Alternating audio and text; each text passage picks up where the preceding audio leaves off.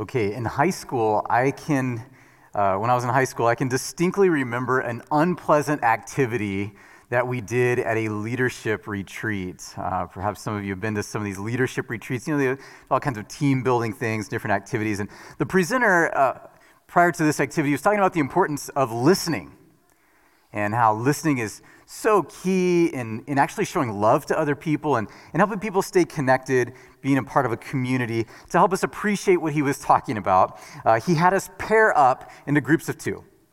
And one person was supposed to be the person who was going to talk, and they could talk about anything of interest to them. So that one person talked, and then the other person, their job was to stand there, was to be in the presence of that other person talking, but their job was to do their absolute best to convey the message that they were not listening. So I don't really remember what I did when it was my turn to be that person that didn't listen. Maybe I looked away, I'm not sure. But I sure remember how I felt when it was my turn to talk. Even though I knew that this was just an exercise and that the person who was ignoring me was just following instructions, I couldn't help but feel it.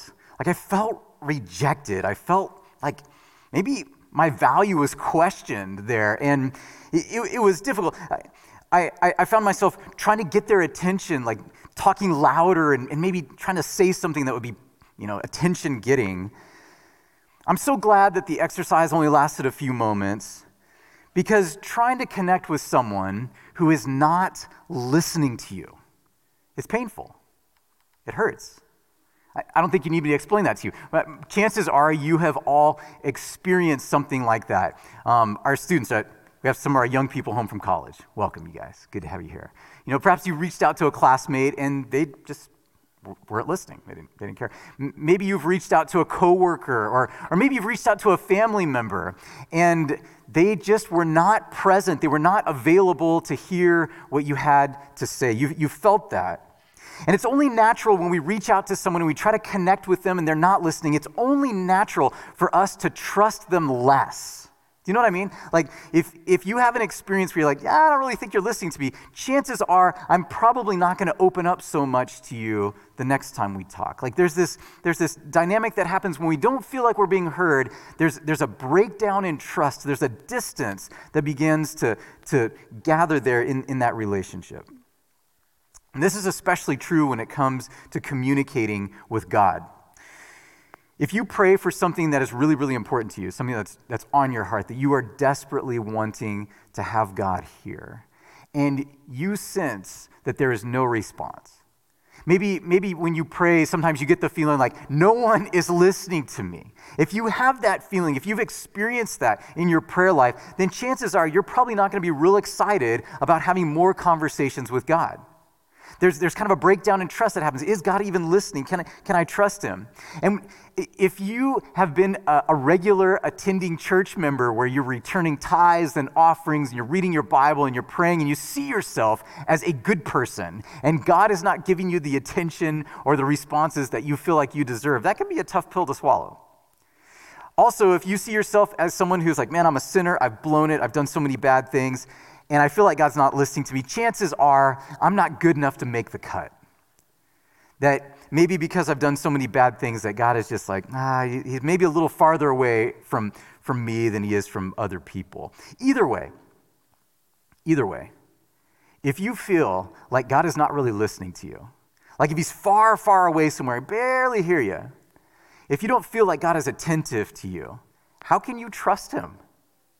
How are you going to give him all, as Natanya just sang? How are you going to give him your entire life and depend upon him to save you and carry you through? How are you going to do that if you don't feel like God is attending to you and present with you, cares for you?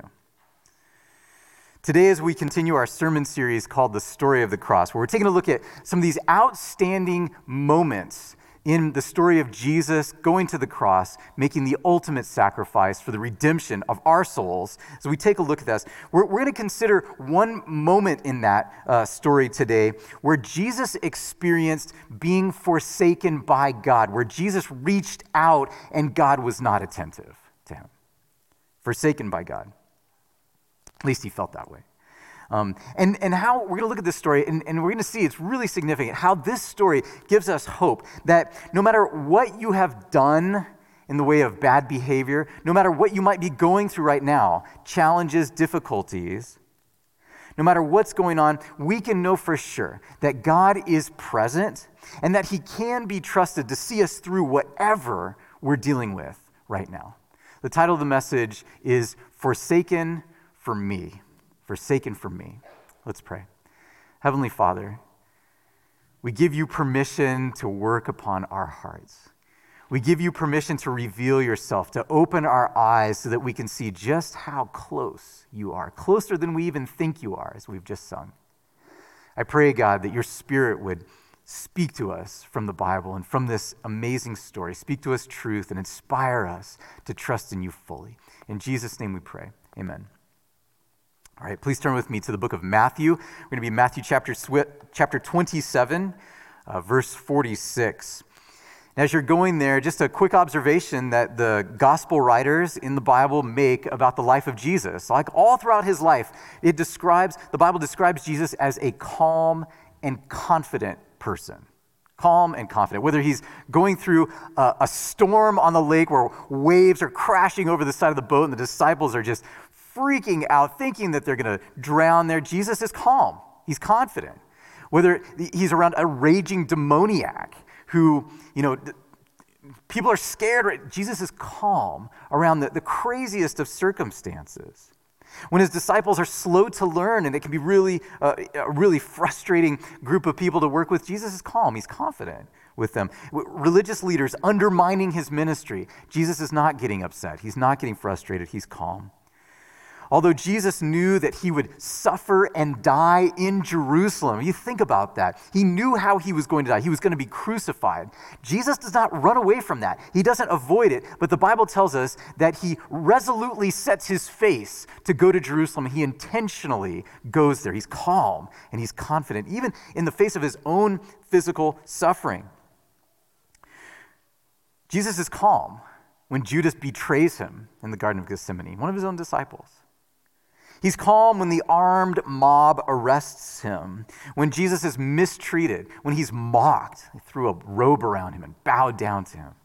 When he's abused, Jesus is calm and he's confident through all of this craziness. Jesus is calm as he carries his cross. Even as he is nailed to the cross, Jesus is calm. Jesus shows unusual calmness when he prays for his enemies. Father, forgive them, for they do not know what they do, as Pastor Michael preached about last week. He's calm and he's confident. And when he says to the criminal at his side, you will be with me in paradise, he gives him this calm, confident assurance that he would be saved. In every way, Jesus is calm and confident during this incredibly terrible ordeal. But when we get to Matthew chapter 27, verse 46, we hear Jesus say something that is completely out of character. Look at it with me, please. Verse 46, about 3 p.m, Jesus cried out in a loud voice, Eli, Eli, lema sabachthani, which means, my God, why have you forsaken me? For about 6 hours, Jesus was nailed to the cross around 9 a.m, and now it's 3 p.m. About 6 hours, Jesus has endured this agony. Just his body is racked with pain, but he calmly endures it. But now, around 3 p.m., the Bible tells us, something changes. He's just about to die, and something is completely different now. There's a change that takes place. He's no longer calm and confident. He's crying out in desperation. He suddenly feels terribly alone. And so he cries out, Eli, Eli, lema sabachthani. That's important to Matthew to let us know that Jesus said these words in Aramaic. That's important to Matthew. He's trying to make a point here. He goes on to say in verse 47 that the people misunderstood what Jesus was saying. They thought that he was calling for Elijah, and that would be a very common understanding for them because they believed that in times of great distress, Elijah, the one who was translated without seeing death, Elijah would come and give assurance and comfort and peace and hope to people going through a difficult time. So they thought that Jesus was calling out for Elijah. Because of the suffering and the fatigue that he had gone through, perhaps Jesus could no longer speak clearly. And so they misunderstood his words. We can only guess about that. But we can say for sure that had this clearly been said, they certainly would have understood, because the Jews standing around the cross, they knew Aramaic. I mean, they spoke this. This Aramaic was the common street language. This was the colloquial language of the Jewish people. This is the language that was used by friends when they were just walking down the street. They would talk in that way. It was a common language. It was an informal language. It was a personal language. And although Jesus knew Hebrew, he would have been able to read Hebrew and speak in Hebrew. Very significant that when Jesus cries out to God, he's just sharing this heart-wrenching cry. He doesn't speak to God in Hebrew. He speaks to him in Aramaic. He speaks to him as he would speak to a close friend, a trusted friend. And he shares this deep heart sorrow with his Father. Even though Jesus felt forsaken, we see the incredible, perfect character of Jesus coming out. Even in this terrible situation, he's feeling forsaken, but he is not angry and he is not complaining. Check me, look at it. Look at what it's saying here. Notice that he does not say, God, why have you forsaken me? He doesn't say that. Jesus uses an expression of endearment. He says, my God. Even though he felt forsaken, he's still referring to God. He's like, God, I'm still reaching out to you. You are my God. I'm holding on to you. And to emphasize the closeness of this connection, Matthew records him saying it twice. My God, why have you forsaken me? Now, when Jesus asks this question, when he cries out, why have you forsaken me? He's not implying that God has departed physically from Jesus, that no longer is God around Jesus anymore. That's not the implication. He knows that God is always present. He knows that God is there. But in this moment, he cries out because he feels that he senses that God has turned his back on him. This is an incredible thing when you think about who Jesus is. Jesus is God. The Bible tells us that Jesus is God, that Jesus is not a created being, that he has life within himself, underived from anyone else. And so for eternity, and I can't really, words kind of fall short to explain this, but I'm going to do my best. For eternity, Jesus has always lived in the presence of his Father, enjoying the approval, enjoying the affirmation of his Father. But now, for the first time for Jesus, he experiences something that he's never experienced before for an eternal being. I don't even know how to explain this, but he feels forsaken by the one who has always approved of him, always been present, always been there with a smile on his face, so to speak. Up to this point, Jesus has suffered extreme physical agony.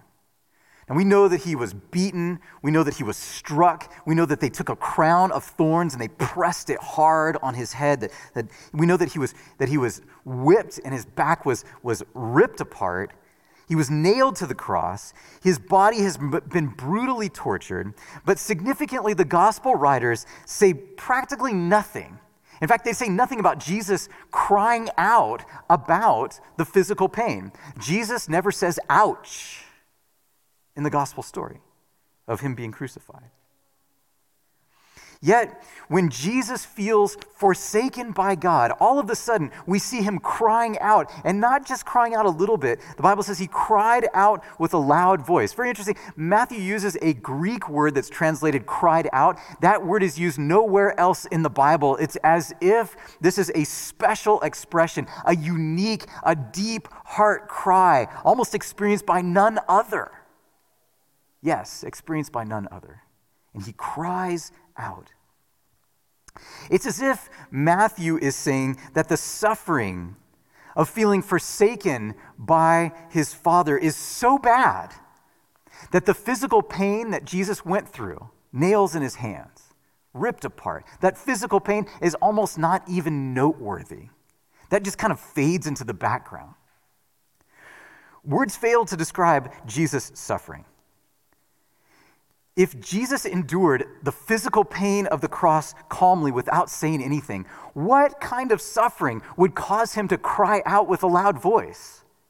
I mean, if he's able to endure this physical beating without saying anything that the gospel writers are recording here, but now all of a sudden he is crying out, now something is really hurting him. What must that have been if the physical pain of the cross was not really hurting him? What kind of pain must he be going through? Like I can't even imagine how painful, how difficult this was for Jesus to feel forsaken by his Father. And yet the amazing thing to me about this story is that Jesus was not caught off guard by this experience. It wasn't like he went into this blindly, like he didn't know that this would happen. Jesus knew beforehand that he would suffer in this way, in some unimaginable way, like never before. And yet he chose to do it anyway. How do I know that's true? This is how Jesus knew that he would suffer in this way. This is Psalm 22. Before the famous shepherd psalm, Psalm 23, the Lord is my shepherd, I have everything that I need. Before that, we find Psalm 22 that gives this experience. My God, why have you forsaken me? These were not new words to Jesus. Hundreds of years before Jesus was even born, the Jewish hymn book recorded what Jesus would go through. They sang about it. And we know that this was not new to Jesus because he knew it so well that he quoted it when he was going through it on the cross. I mean, Psalm 22 is practically a narrative of the crucifixion. Jesus knew what was ahead. Psalm 22 talks about Jesus being ridiculed. It talks about him having his hands and his feet pierced. It says that in Psalm 22. In Psalm 22, it says that they would cast lots for his clothing. I mean, it spells it out really, really specific. Jesus knew what he was getting into when he chose to go to the cross, and yet he chose to live by Scripture nonetheless. He knew that it would be painful to follow the Bible teaching, and yet he chose to live by it. And he did this because he knew that in order to save humanity, in order to save me, in order to save you from death forever, and to give us eternal life, to save us from the things that mess up our relationships today with him and with others, in order to do that, Jesus had to be forsaken. Please turn with me to Isaiah chapter 59. We're going to look at verses 1 and 2. Please go there with me. And as you're going, I just want to make a couple comments here. Now, the Bible affirms that God is the source of life. Like, we came from God. We did not come about on our own. We did not come about as a result of some random process over millions of years. The Bible says that we were created by God. And I would argue that God created us.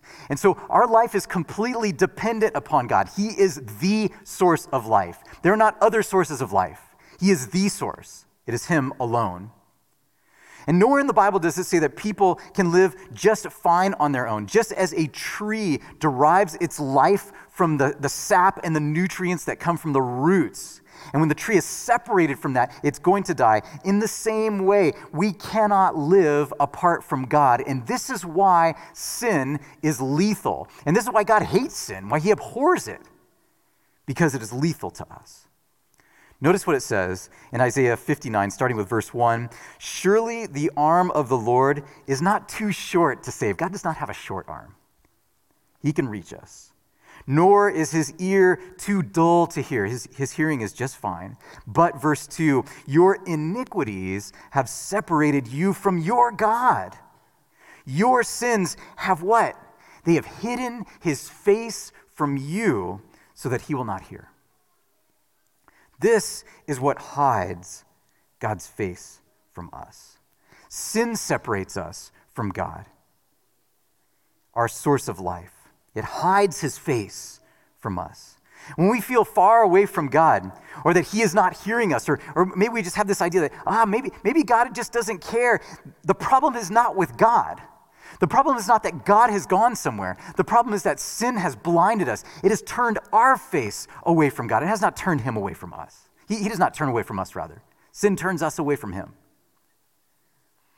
Just like light and darkness cannot coexist, sin and God, they cannot occupy the same place.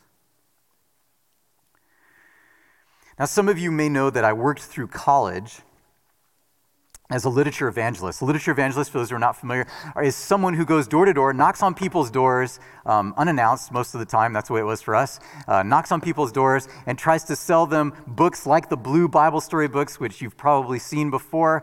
There's also other series of books like the Conflict of the Ages series, which goes through the entire Bible on an adult level, and wonderful books, right? And so my job was to go door to door, sell these books, and in this way, I was to pay for this is how I paid for my school. My first summer, I worked in Ohio, and this was really tough work, as you can imagine if you've not done this, knocking on people's doors, trying to sell them books. It can be tough. But I was really motivated, and I'll tell you why. I needed money. I knew that I needed to sell a lot of books so that I would have enough money to go to school. So I was very motivated, and which means that I worked really hard. I worked from Sunday to Thursday. Sometimes I'd work on Friday as well. I'd work from 1 in the afternoon till about 9 at night. I worked really hard to learn from my leaders who had a lot of experience with this and passed on some really good knowledge. They helped me. I memorized my presentation, all the prices of the books, et cetera, et cetera. I did everything that I thought that I was supposed to do in order to sell lots of books. But in spite of all of my efforts for the first 3 weeks, 15 days, 8 hours a day, I didn't sell anything. And as you can imagine, during that time, I really started to question my trust in God. Like, come on, God. It's not like I'm selling, something bad. I mean, I'm selling books that talk about you, and people need to know this, and man, this is going to help kids learn about Jesus, and this is a wonderful thing. God, I think you opened this opportunity for me. Why am I not selling books? God, where are you? Where are you? And I became very frustrated. I felt the pressure. I'm like, time is going by in this summer, and if I don't start selling a lot of books here, I'm not going to have money to go to school. And then what am I going to do? Like, I'm just really starting to stress about this. And it came to a point one day where I was so frustrated and felt so alone, felt really forsaken. I wasn't, but I felt that way. And I cried out to God one day. I remember this.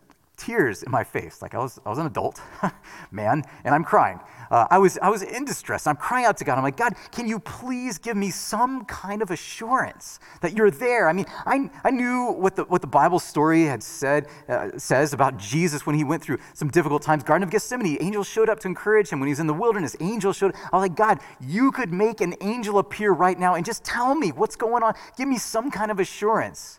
And I cried out to God, because I felt so alone, and I heard absolutely nothing. Nothing. Even though his light was shining on me. I didn't see it. By the 4th week, I started to realize that the problem was not God. It was not, God, where are you? God, what are you? The problem was not God. The problem was me. When I knocked on people's doors, I was not there to give them a blessing. I was there to take their money.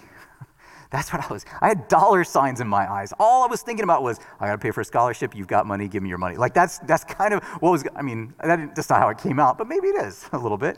And although I was supposed to be there ministering to people, I had made it all about me. Now, if you know anything about sin, the essence of sin is me. It's self-focus. It's preoccupation with ourselves.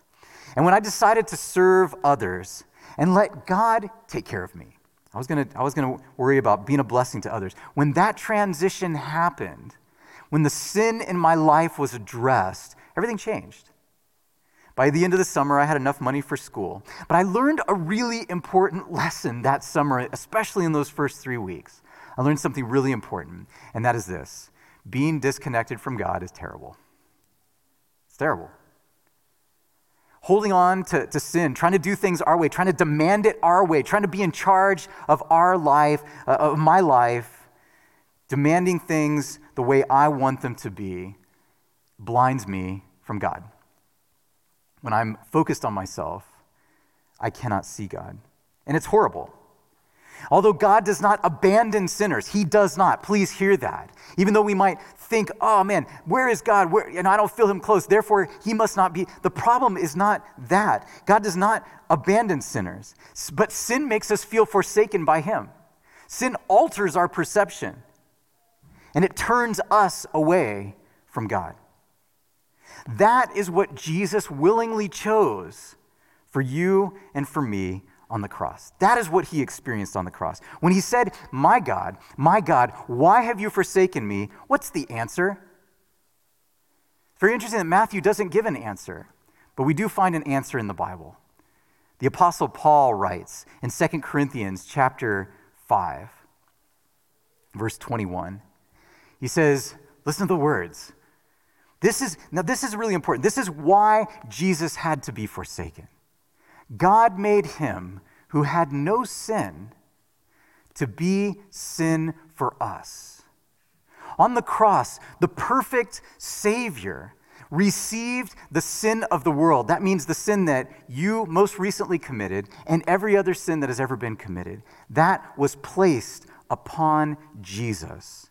He became sin for us. A transaction had to take place so that you and I could have hope. Because he was made sin for us, Paul says, we might become the righteousness of God. Jesus is able, if we trust in him, Jesus is able to make us clean. He is able to take those things that separate us from God, that blind us from the reality of God in our life, with us, with you right now.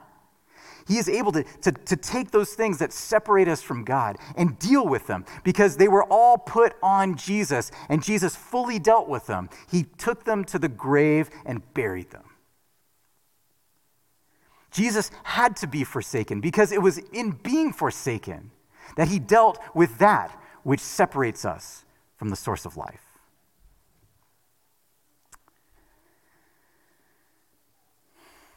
If you ever wonder, is God with me?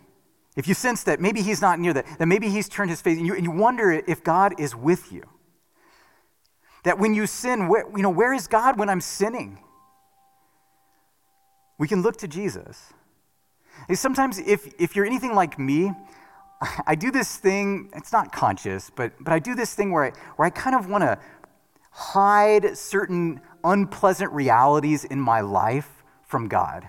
Can you relate to that? Like, maybe I don't want to talk to him about the recent sin that I just committed. It's as if God maybe doesn't know, right?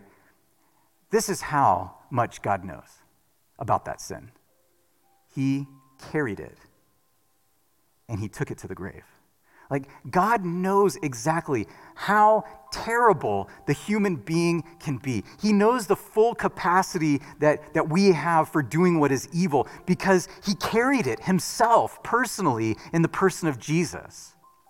So when we sin, we don't have to be like, oh, I need to clean myself up before I can come to God. God has already dealt with that, and he is with you, and he can be trusted. Because there is no sin that has ever been committed or ever will be committed that he has not dealt with. And he knows how to see you through. You can trust a God like this.